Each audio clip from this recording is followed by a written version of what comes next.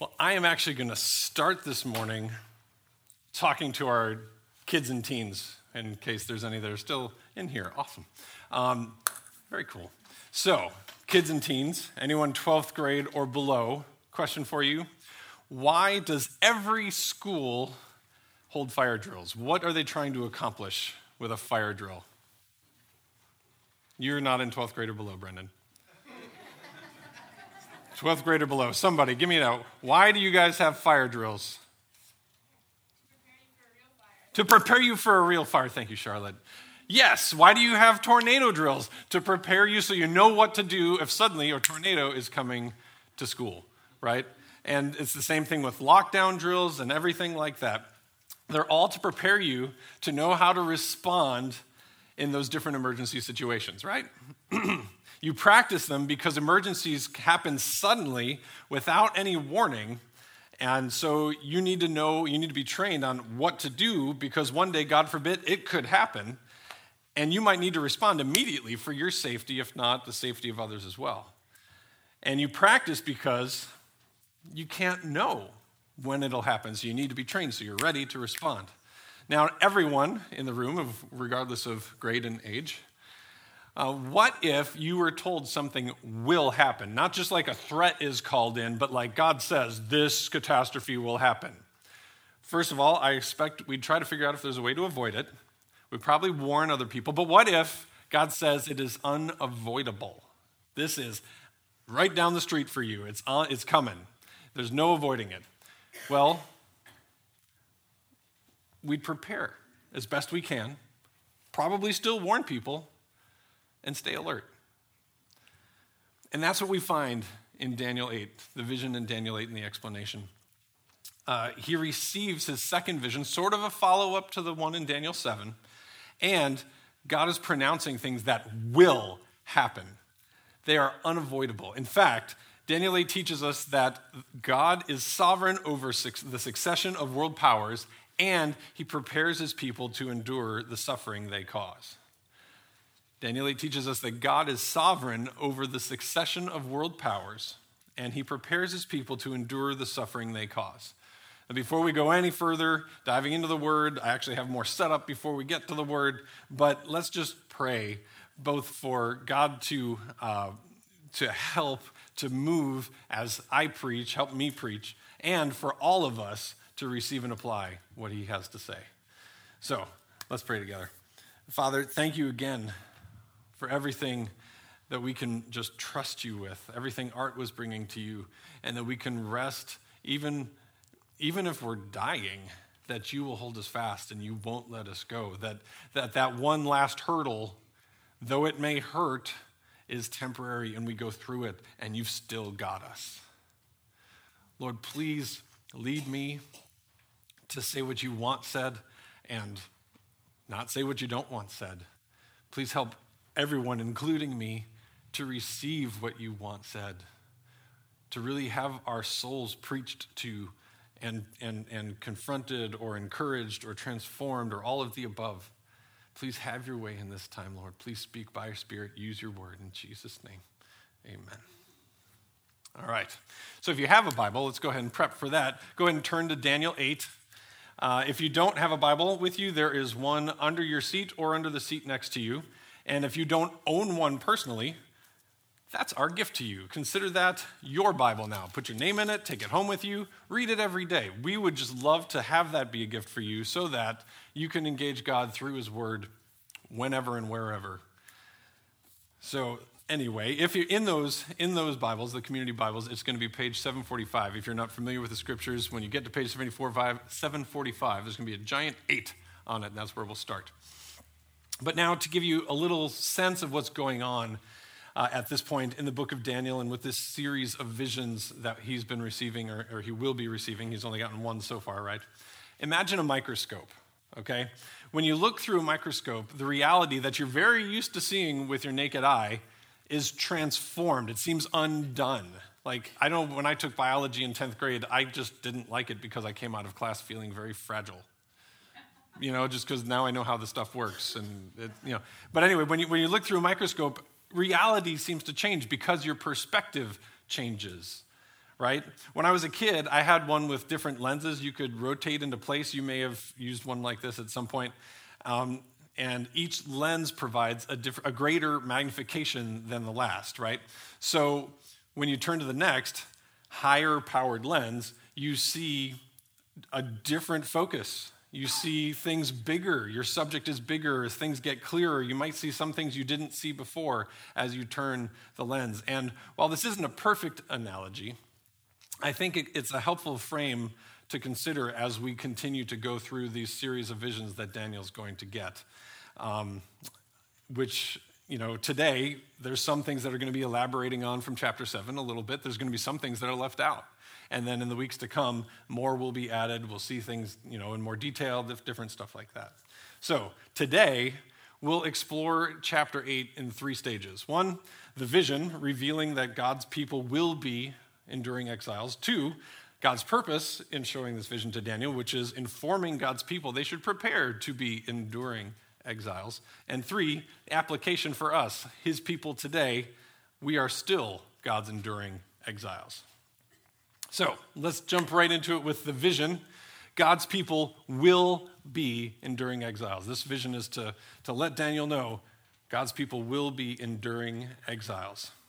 Now, this is actually one of the simplest visions in this book, and I'm very grateful to the grace of God for allowing me to preach this one. I did actually make it a condition of preaching this month. So anyway, I'm grateful for that. And the fact is that there's an actual explanation from an angel for this chapter, which makes it very helpful. Which is why I wanted to do this one. But it may also be helpful to point out that before wading into the imagery itself, that not only are all the animals pictured normal animals, there's not like 4-headed leopards and lions with wings and stuff like that.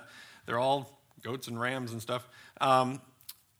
There is some wonky stuff going on with the horns of these animals. And really, the horns are the point. In fact, most of the action happens with the horns. Because they all represent rulers in one way or another, no exceptions. So there's going to be a lot of horns involved, but no crazy animals.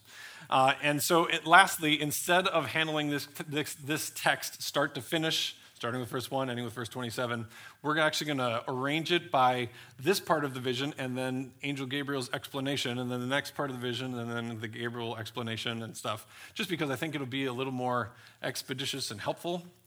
And even though it's not normal. So with that, we're going to start by reading 1 through 4 and then jump down to 15 to 20. And this is dealing with the Medo-Persian Empire. Spoilers. No, just kidding. All right, so here we go. In the 3rd year of the reign of King Belshazzar, a vision appeared to me, Daniel, after that which appeared to me at the first. And I saw in the vision, and when I saw, I was in Susa, the citadel, which is in the province of Elam. And I saw in the vision, and I was at the Ulai Canal. I raised my eyes and saw, and behold, a ram standing on the bank of the canal. It had 2 horns, and both horns were high, but one was higher than the other, and the higher one came up last. I saw the ram charging westward and northward and southward. No beast could stand before him, and there was no one who could rescue from his power. He did as he pleased and became great. Now we go to verse 15 through 20, and of course there's a little bit of setup for the explanation like there was for the vision. When I, Daniel, had seen the vision, I sought to understand it, and behold, there stood before me one having the appearance of a man, and I heard a man's voice between the banks of the Ulai, and it called, Gabriel, make this man understand the vision. So he came near where I stood, and when he came, I was frightened and fell on my face. But he said to me, understand, O man, that this vision is for the time of the end. And when he had spoken to me, I fell into a deep sleep with my face to the ground. But he touched me and made me stand up. He said, behold, I will make known to you what shall be the latter end of the indignation, for it refers to the appointed time of the end. As for the ram you saw with the 2 horns, these are the kings of Media and Persia. All right. So Daniel starts by describing the setting of his vision. He It repeats this thing of him seeing in the vision, and when he saw, and then he saw, and so he's kind of realizing, oh, I'm having a vision. Whoa, and oh, I'm in Susa. Okay, so he sets up, he's in Susa, this citadel city kind of place that's 220 miles away from Babylon. And it will become, eventually, the future winter residence of the Persian kings. And it's in modern-day Iran, which, of course, is Persia. And the location is significant, probably because it was outside of the Babylonian Empire and near the center of future power. And this signaled that in this vision, that this vision is centered on something else besides Babylon taking control, a force bigger and not Babylon coming on the scene. And then as Gabriel explained, this is predicting the Medo-Persian Empire, which is, of course, going to supplant Babylon and the near world in the relatively near future, about 10 years after this vision. I mean, Belshazzar was co-regent for 13 years, and this is in the third year of his reign, so not constituting for other ways of calculating things, it should be about 10 years. So the ram's invincibility well describes the spread of this regime. And basically it's just saying there will be a change of power in Babylon where God's people are still captives. This is coming and it'll affect them. The longer and shorter horns of the Medes and Persian, of the goat, the male sheep, the ram, that one was bigger and one was smaller, was because the Medes were the ones initially in power, but then the Persians quickly overshadowed them in this empire that was kind of a conglomeration. And the short and simple imagery describes them to a T, and as a cherry on top, Gabriel calls them by name. It's just so nice. They weren't on the scene yet, they weren't any big deal yet, but this is coming in. It's the kings of Mede and Persia. Yeah. So let's go on with verses 5 through 8, and then 21 to 22. As I was considering, behold, a male goat came from the west across the face of the whole earth without touching the ground. And the goat had a conspicuous horn between its eyes. It came to the ram with the two horns, which I had seen standing on the bank of the canal. And he ran at him in his powerful wrath. I saw him come close to the ram, and he was enraged against him, and struck the ram and broke his two horns. And the ram had no power to stand before him. But he cast him down to the ground and trampled on him, and there was no one who could rescue the ram from his power. Then the goat became exceedingly great, but when he was strong, the great horn was broken, and instead of it, there came up 4 conspicuous horns toward the 4 winds of heaven. And jump down to 21 and 22. And the goat is the king of Greece, and the great horn between his eyes is the first king. As for the horn that was broken, in place of which 4 others arose, 4 kingdoms shall arise from his nation, but none with his power.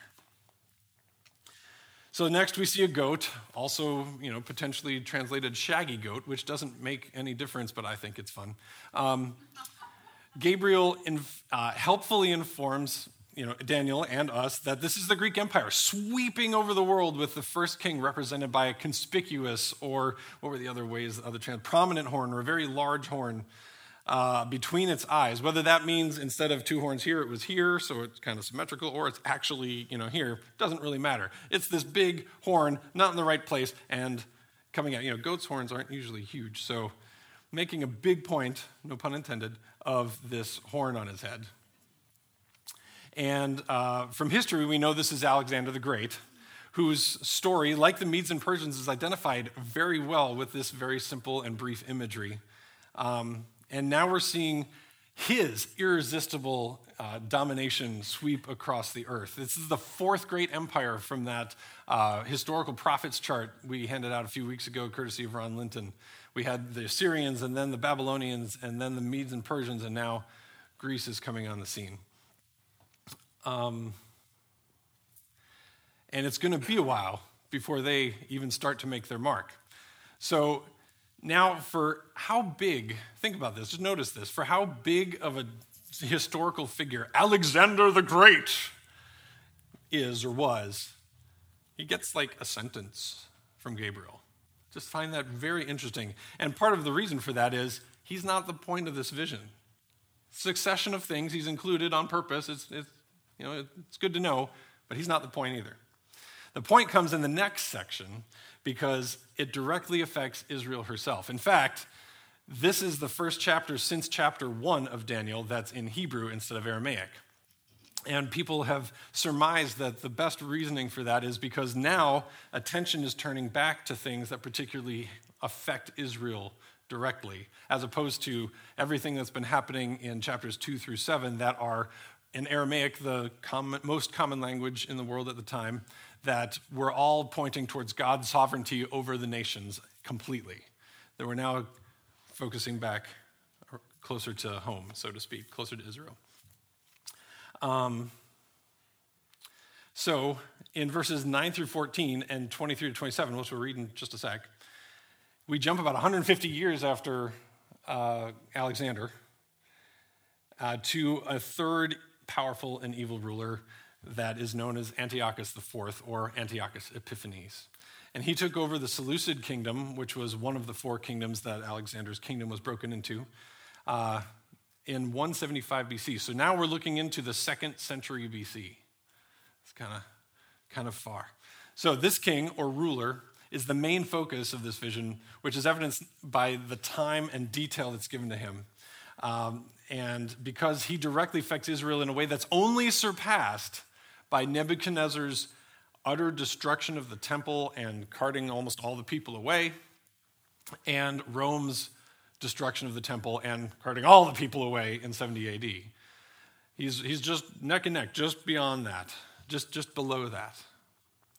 So let's go ahead and read 9 through 14 and then 23 to the end. Out of one of the four horns, it's kind of interesting. We've just zoomed in on the head of a goat. I don't know if you realize that. So I don't know if the background is furry or what, but we went from one horn, 4 horns, still on the forehead. Here we go. So out of one of them came a little horn, which grew exceedingly great toward the south, toward the east, toward the glorious land. It grew great even to the host of heaven. And some of the host and some of the stars it threw down to the ground and trampled on them. It became great, even as great as the prince of the host. And the regular burnt offering was taken away from him. And the place of his sanctuary was overthrown. And a host will be given over to it together with the regular burnt offering because of transgression, and it will throw truth to the ground, and it will act and prosper. Then I heard a holy one speaking, and another one said to the one who spoke, "For how long is the vision concerning the regular burnt offering, the transgression that makes desolate, and the giving over of the sanctuary and host to be trampled underfoot?" And he said to me, "For 2,300 evenings and mornings, then the sanctuary shall be restored to its rightful state." Down to 23. And at the latter end of their kingdom, so this is Gabriel talking to Daniel again now, explaining. At the latter end of their kingdom, when the transgressors have reached their limit, a king of bold face, one who understands riddles, shall arise. His power shall be great, and not by his own power. And he shall cause fearful destruction, and shall succeed in all what he does, and destroy many men and the people who are the saints. By his cunning he shall make deceit prosper under his hand, and in his own mind he shall become great. Without warning he shall destroy many, and he shall even rise up against the prince of princes, and he shall be broken, but not by no human hand. The vision of the evenings and mornings that has been told is true, but seal up the vision, for it refers to many days from now. And I, Daniel, was overcome and lay sick for some days. Then I rose and went about the king's business, but I was appalled by the vision and did not understand it. So we'll come back to Daniel's reaction in a bit. But first, did you notice, now we're not talking about animals, just the horns? It's getting a little more wonky now, a little more trippy. But this little horn or ruler came out of one of the four other horns that replaced Alexander the Great. And this little horn, it says, became a king of bold face, one who understands riddles. The NIV and NLT translate that a fierce king, a master of intrigue. And the NASB calls him insolent and skilled in intrigue. So he was not in line to be king. His nephew was. But through bribery and other underhanded dealings that make him such a man as was described, he managed to usurp the throne for himself. And again, this is significant to the Lord and this prophecy because he even took over the glorious land of Israel. And that is how things start to get messy. I've read it was at least partially in an attempt to become as great as Alexander that Antiochus asserted his dominion so strongly over Israel, not just to conquer the land and their people, but also their culture and their God. And turn them to his Hellenist way of life. He was a champion of Hellenism, which is, essentially the progressive Greek way of doing things, with the emphasis on philosophy and form and fitness and all those kinds of things that is still present in different ways in the New Testament. This included putting a Greek gymnasium next to the temple in the revived and rebuilt Jerusalem, and included forced participation, naked participation, at least once a year, I think it was, for Jewish men in order to make the sign of the covenant embarrassing and shame them because they weren't like the capable Greeks. They weren't like the ones who were put up on the pillar in an attempt to maybe influence them to abandon the sign of the covenant and not circumcise their sons and all that kind of stuff. The reports of Antiochus' brutality in historical sources, including, but definitely not limited to, 1st and 2nd Maccabees and the Apocrypha, is harrowing. He was a monster. In verse 24, Gabriel explained that when verse 10 says, some of the host and some of the stars were thrown down and trampled on, that this is what's being foretold. A massive amount of indiscriminate killing of God's people, men, women, and children, the army or the host, and the civilians. And add to that, not only was he great in his own mind, because he was certainly proud of himself, he was great to a certain extent in reality. He was allowed to succeed. He kept succeeding. And combining the vision and the description, I guess is a good way to say it, the description and explanation in verses 12 and 25, he threw truth to the ground and made deceit prosper. Now that certainly reasonably it describes the culture that he's wrought with his own character and approach to things, but it likely also refers to his campaign against the scriptures. Historical reports confirm that there were public burnings of the writings of Moses and the prophets, and strict, brutal consequences for anyone who was caught possessing or reading or obeying the scriptures. And I don't know about you, but that sounds to me eerily familiar if you're aware of and praying for the persecuted church today. Like this has kind of always been going on. But all this isn't even the worst of it. As verse 10 through 11 and 25 say, as Antiochus became so powerful that he thought he could compete with God and conquer God, supplant God and his ways. This is why Antiochus IV is also known by the name he took for himself at this point, Antiochus Epiphanes, which means God manifest. Yes, worship me instead, which he's not the first king to do this over history. We've got pharaohs and Caesars and whatever. It's a trend. But that's where he's at, and that's where he's at in his headspace. He not only stopped the daily sacrifices, like verse 11 says, in terms that he took them away from God. He also overthrew the sanctuary and trampled on it underfoot, like verse 13 says, which we know from history is not simply like locking the doors or leveling it. He actually set up an altar to Zeus in the temple. And more will be made of this in the coming weeks. But verse 13 even alludes to the transgression that makes desolate, which most likely refers to Antiochus desecrating the temple by sacrificing an unclean animal to Zeus in the temple, probably a pig. I think that's a little bit of conjecture. I'm not 100% sure, but definitely an unclean animal sacrificed to Zeus in the temple. Now, that makes the temple unclean. The temple is now off limits to the Jews because it is now desecrated by the blood of an unclean animal. So it is going to be abandoned by the Jews. It will lay desolate by the Jews until it can be purified, and Antiochus is not going to allow that, right? So what he has done has caused desolation of the temple, even without destroying it. And for anyone wondering, commentators seem to have trouble agreeing what verse 23 is referring to when it says the transgressions have reached their limit. The transgressors have reached their limit. It's most likely either referring to the sin of the people of Israel, for which Antiochus would be a punishment, or the general height of transgression in the world, at which time Antiochus would have been the pinnacle.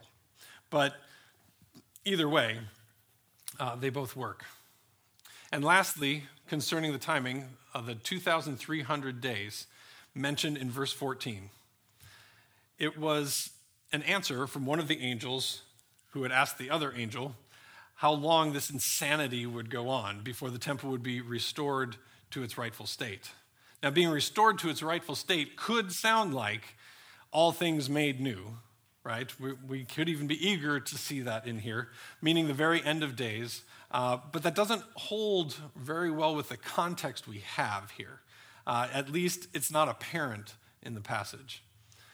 I can understand why people make that, but we're not quite going there yet from what it looks like in this particular passage. Notice that Gabriel does not explain the time frame when he explains the rest of the vision to Daniel. He simply says that the vision is true.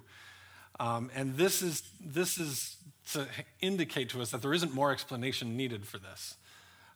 Commentators I read are fairly unanimous that this is a figurative or symbolic number as opposed to 2,300 literal days that the Jews under Antiochus Epiphanes in the 2nd century BC could count down until things get better. Like, okay, guys, 631 more days to go. It's not that kind of number, more of a symbolic number. And it's best understood in one or maybe even both of two ways.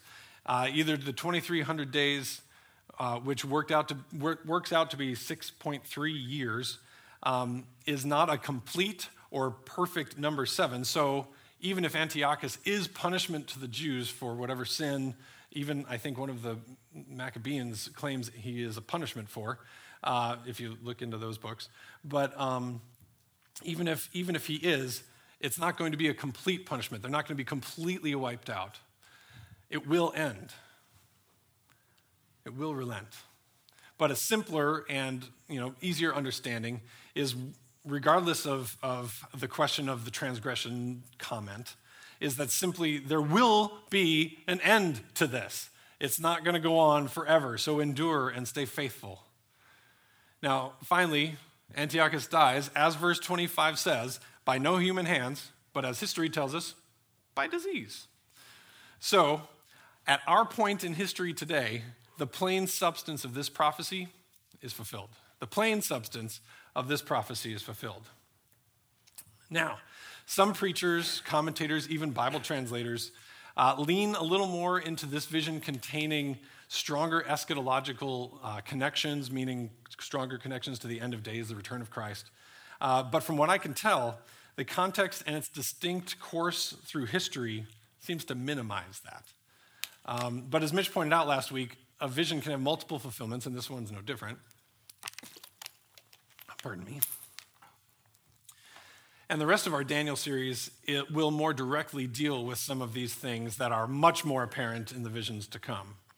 But at here, they're only at best hinted at with some typology. Now, if you don't know what I mean by typology, it's a branch of biblical interpretation in which an element found in the Old Testament prefigures one found in the New Testament. And most of the time, there are others, but most of the time it's dealing with Christ and a type of Christ in the Old Testament pointing to him coming in the New. It's usually some picture of salvation and stuff. The Bible encyclopedia, where I got that definition for you, actually also includes a warning. It says, in working with types, the safest procedure is to limit them to those expressly mentioned in the Bible. So we really should be cautious when reading too much in here with Antiochus. We should be careful. He certainly is an example of the Antichrist spirit of lawlessness that Paul and John write about happening even in their day in 2 Thessalonians 2 and 1 John 2 and 2 John verse 7. So it's not a stretch to consider Antiochus a type of the Antichrist, like Moses was a type of Christ, bringing God's people out of enslavement and into freedom and into relationship with him and stuff like that.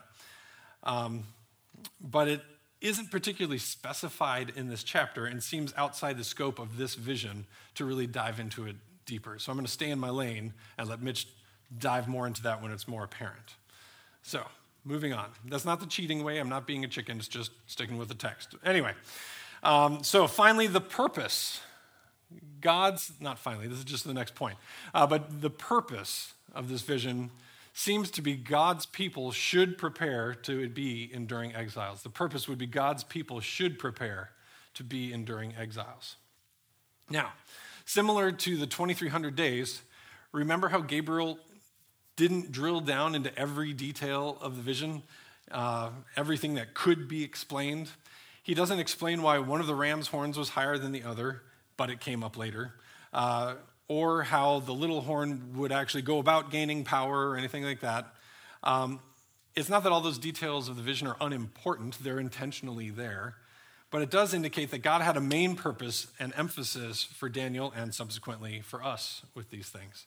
And we need to be sure to discern that without overly focusing on the bonus content, if you will, kind of like buying a movie and just watching the bloopers and the behind-the-scenes stuff without actually watching the movie. So it's all good, but there's a point, there's a purpose in here. Remember how Daniel was terrified and his face went pale with fear after the first vision last week? This time he's overwhelmed and sickened and bedridden for several days. And there's good reason for that, and it leads us into what I believe our best understanding of God's purpose for this vision is. It certainly was not to freak Daniel out or to get under his skin or tell him a good story or impress him or anything like that. Why would this vision bother Daniel so much more than the previous one? As the Gospel Translation Bible notes elaborate, which, by the way, is the source material for our Seeing Jesus in booklets out there. So when we get to Daniel, this will be in there. But as the Gospel Transformation Bible notes elaborate, understanding the vision is not hard. Accepting it is. Why was this vision harder to bear? Possibly because there was no promise of victory, but only a prediction of how things would go. The last one, there was all these things that were going to happen, and then God's going to show up. The throne will be, he'll sit on his throne. Judgment will be happening. The Son of Man will come and give the authority to judge, and everything will be good after that. Yay, we win in the end. Well, this time, there isn't that. I mean, it's really reasonable that Daniel and faithful Jews of his day would expect, or at least hope, that their kingdom influence and splendor would be returned once they repented of their sin and endured the time of punishment for abandoning the covenant and abandoning the Lord. But I find it most convincing because of the mountain range concept that Mitch shared last week. And if you don't remember or you weren't here, basically the idea is when you come at a mountain range a certain way, all the peaks seem pretty close together. You can even let them kind of merge together at times, and it's hard to discern exactly the details of everything when they're straight on like that. You know, it kind of looks like this. But when you turn and you get to see, oh, there's more peaks, and there are miles apart. There's miles between these different peaks. It's a shift in your perspective, and that's part of what I think is going on here for Daniel, especially as I've been reading Isaiah in CBR, even just this week. We know from chapter 9, which we'll hear next week, that Daniel reads Jeremiah's writings, okay? And Isaiah, his prophecies came like at least 150 years before Daniel's vision started coming. So Daniel could have and reasonably would have been very familiar with what Isaiah saw and said. And the mountain range effect that I'm talking about is all over Isaiah's prophecies. Like chapter 35 is awesome. And if you expect that's going to come at the end of the exile, it's a shock when it doesn't, okay? Because that is all about the restoration. I'll get into it more in a second. I'm just excited and getting ahead of it.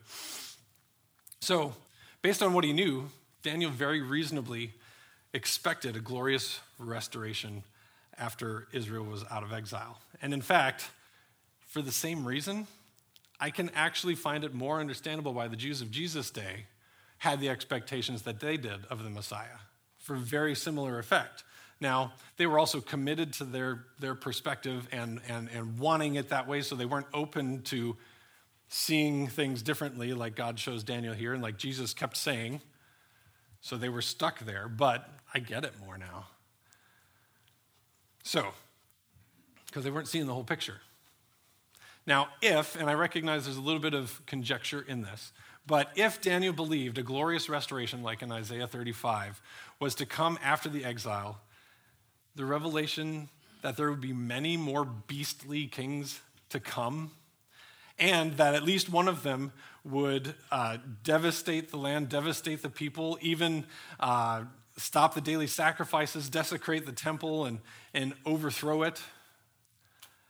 That would be horrific, like paradigm-crushing news, right? It makes total sense why he would react this way.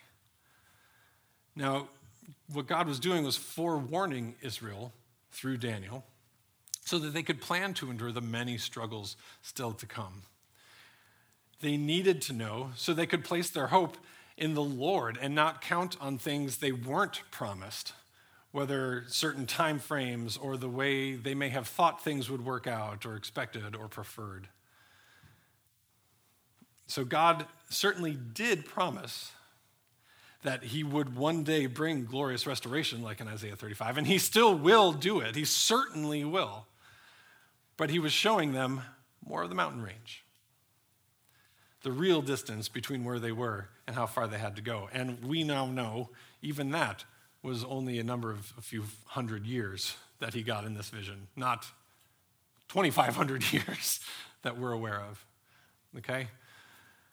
So it makes sense that he would react this way. And as it turns out, from the time of their exile, Israel will never again regain the complete independence and majestic stature in any significant way that they had under King David, under King Solomon. In fact, they're going to be ruled by other nations virtually the entire time.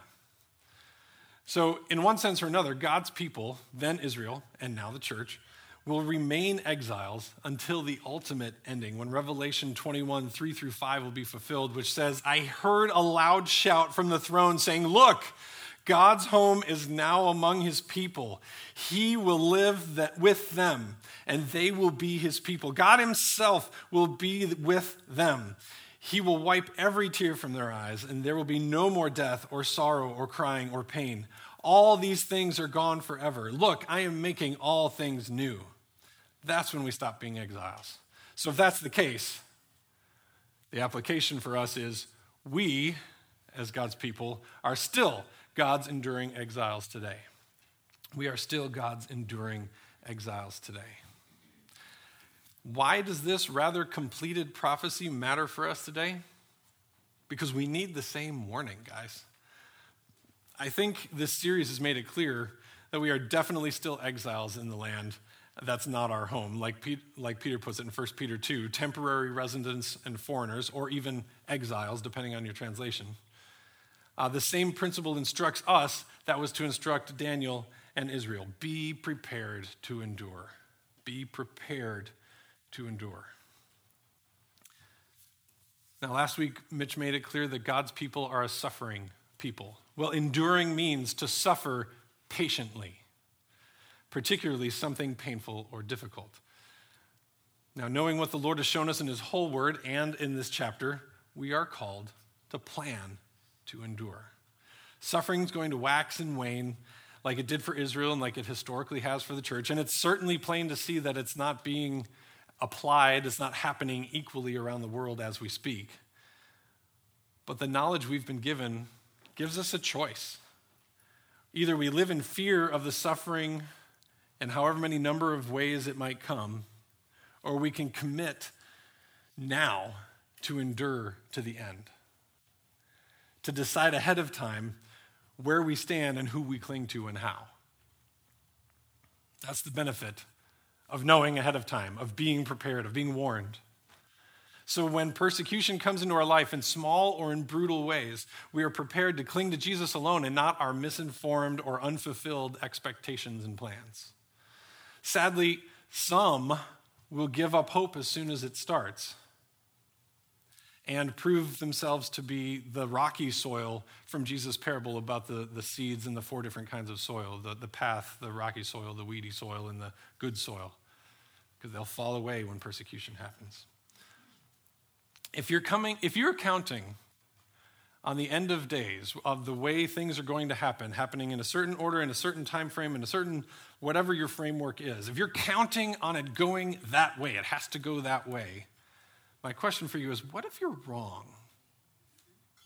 And I'm not ascribing to any particular camp and asking that. I just mean, this is complicated when we start getting into these prophecies. What if you're wrong?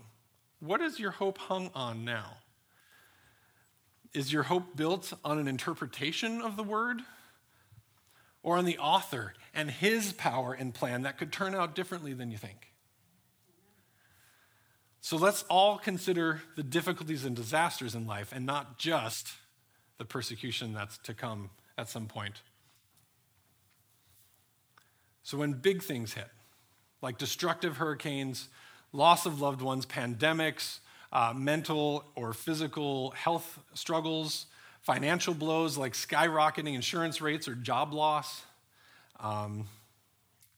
overbearing or oppressive governments, et cetera, et cetera, et cetera.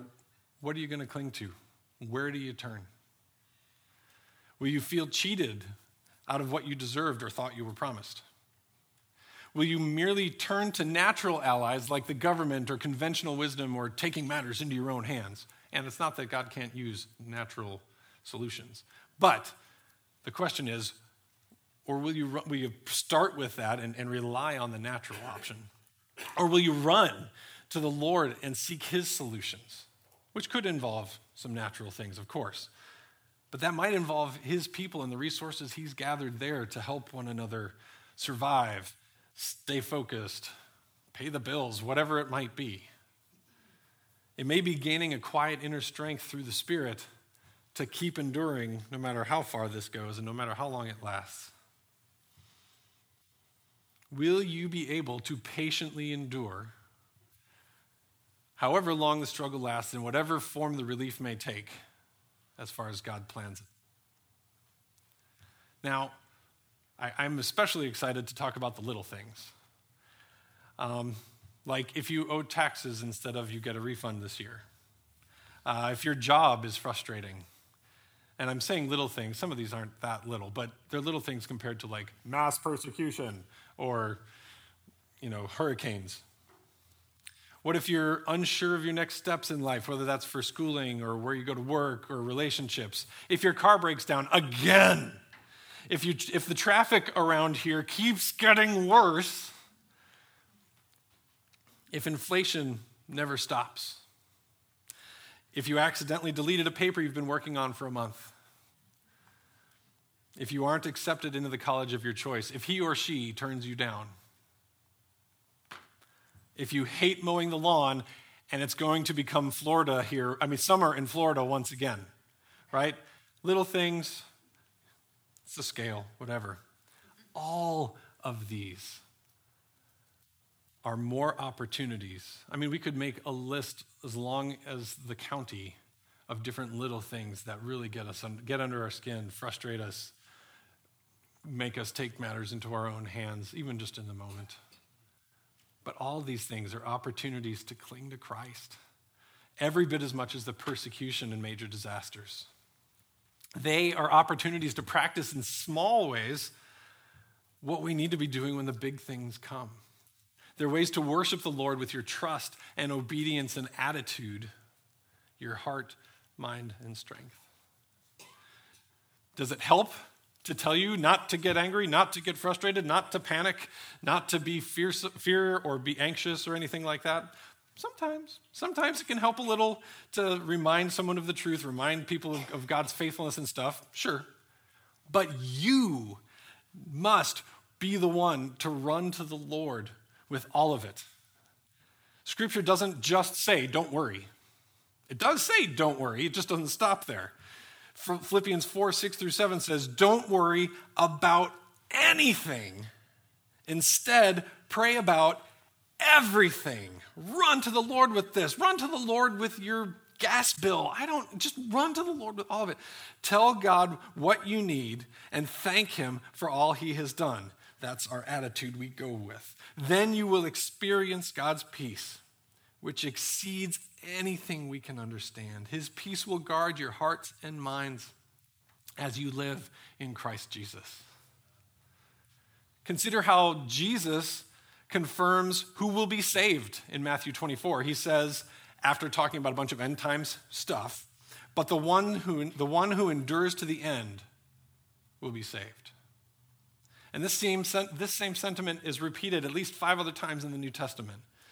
Praise the Lord that this is not meaning that we need to hold on with our white-knuckled, teeth-gritted resolve. But 1 Corinthians 1:8 says, he will keep you strong. He will keep you strong to the end so that you will be free from all blame on the day when our Lord Jesus Christ returns. Guys, we need to run to him for his power and peace to endure this exile. So finally, enduring exiles must be alert. We can get comfortable. We can get easily lulled to sleep. We can sort of ooze into the mold of our culture and become complacent and ineffective very easily. I really feel like this is one of the biggest battles of my life. And when things get hard in life or in ministry or just in the world, it's really easy to want to give up. Even to hope that Jesus might come back sooner than he was planned or take you home sooner than he planned. But Scripture is powerfully clear regarding how we're to function as enduring exiles. And here's just 2 examples. Mark 13:33. Again, Jesus talking about end time stuff, and then he says, and since you don't know when that time will come, be on guard, stay alert. And 1 Thessalonians 5:4-6, but you aren't in the dark about these things. Also talking about end time stuff, these things. But you aren't in the dark about these things, dear brothers and sisters, and you won't be surprised when the day of the Lord comes like a thief. For you are children of the light and of the day. We don't belong to the darkness and the night. So be on your guard, not asleep like the others. Stay alert and be clear-headed. So I contend that Daniel 8 teaches that God is sovereign over the succession of world powers, and he prepares his people to endure suffering that they cause. We need to run to him with whatever level of suffering, from the hangnail to the hangman. I just came up with that on the fly. We've got to run to him with all of it. He wants us to. He wants us to depend on him. What's too small? Nothing. Now, if you have ever needed a reminder of the best evidence of God's love for you, or that he is the one who has done all the work to bring you to himself, and that all that's left for us to do is believe and trust him, and that he's even the one that's going to keep you strong to endure, communion is a great one. It's an opportunity for everyone who has repented of their sin and put their faith in Christ to come together for a tangible, symbolic reminder of Jesus' sacrifice and a reminder of our commitment to love and follow him, to take part in his body, and his suffering and his glory. But before we do this, we should make sure we're clear about who this is for and why we do it. 1 Corinthians 11:27-30 says, so anyone who eats this bread or drinks this cup of the Lord unworthily is guilty of sinning against the body and blood of the Lord. That is why you should examine yourself before eating the bread and drinking the cup. For if you eat the bread or drink the cup without honoring the body of Christ, you are eating and drinking God's judgment upon yourself. That is why many of you are weak and sick, and some have even died. Now, when he says honoring the body of the Lord, he doesn't mean like make sure you cross yourself first or something like that. What Paul means about taking communion unworthily is seen a couple ways. I'm going to give you two ways, but the second one has kind of two parts. First and foremost, I don't know, they're equal. Doing so, taking communion without personally repenting of your sin and trusting Jesus' sacrifice for forgiveness from your sin and to make you right with God. 2 Corinthians 5:17 helpfully puts it this way. This means anyone who belongs to Christ has become a new person. Another translation says a new creation. The old life is gone, a new life has begun. If you don't have this new life in Christ yet, if he hasn't made you a new creation or a new person yet, you're not born again yet, then this memorial meal isn't for you just yet. But if you're interested in finding out more about that, you have questions, you have doubts, you have objections to what I just said, please come talk to me afterwards. Talk to one of our members. We would love to engage you with that and explore further where you're at with the Lord. The second way that it would be inadvisable or improper to take communion is for a follower of Christ who has this new life, but who is consciously holding on to sin rather than repenting of it and leaving it behind as they continue to follow Jesus. So if you're actively engaged in attitudes or actions that you know are dishonoring to the Lord, either repent of your sin by surrendering to him, surrendering those things to him, whatever they may be, by faith, and moving past them to continue in your newness of life you've already gotten. Or hold off on taking communion today. And as sort of a subset of having something like that going on, doing so, taking communion while causing division in the body would also be inadvisable. Because 1 Corinthians 10:16-17 implies that communion is also an expression of our blood-bought unity that we share. So if you're causing division in this church or the church in general, the church at large, you need to repent of that and make plans to repair any damage you've caused, or you should not take communion today. Now, these instructions aren't meant to demand that you have articulated every single sin you have done, and since the last time I took communion, it has been 2,391 sins since last month. Anything like that, not like some kind of dirty laundry list you have to have run through with God. Nor does it mean you have to have made amends with everyone involved in whatever sin we're talking about before you come. It simply means that if you have confessing to do, if you have repenting to do, do it. And if you have relationships that need to repair or things you need to address, follow through with that repentance after we're done here. And remember that we come to the Lord's table the same way we came to Jesus the first time, to receive new life and be made a new creation, be made acceptable to the Lord. And that is by his grace. And we receive that grace through repentance and faith. We don't earn it by repentance or obedience or by taking communion. So, if there's nothing else that's coming to mind for you along those lines to deal with before the Lord and maybe one another, here's some reflection questions to help you personally process the message. First, how do you handle it when things don't go according to plan? 2, and maybe take some time on that one. You might have a list. Anyway, these all came, by the way, a lot of this came from personal experience in the last week and a half, so we're all doing this together. On what are you basing your hope for the future? Your expectations, assumptions, and interpretations? Or on God's actual promises and character? 3, how can you practice enduring patiently this week as we live as exiles here on earth, in the small things even? And in what ways does the promise of 1 Corinthians 8 comfort you? And I included it here and on the paper and everywhere so that you'd be reminded of it. And I'm going to read it. He will keep you strong to the end so that you will be free from all blame on the day when our Lord Jesus Christ returns. How does that, in what ways? Get specific. How does that comfort you? So take some time to process this and whatever else God may have laid on your heart, and I will invite you guys.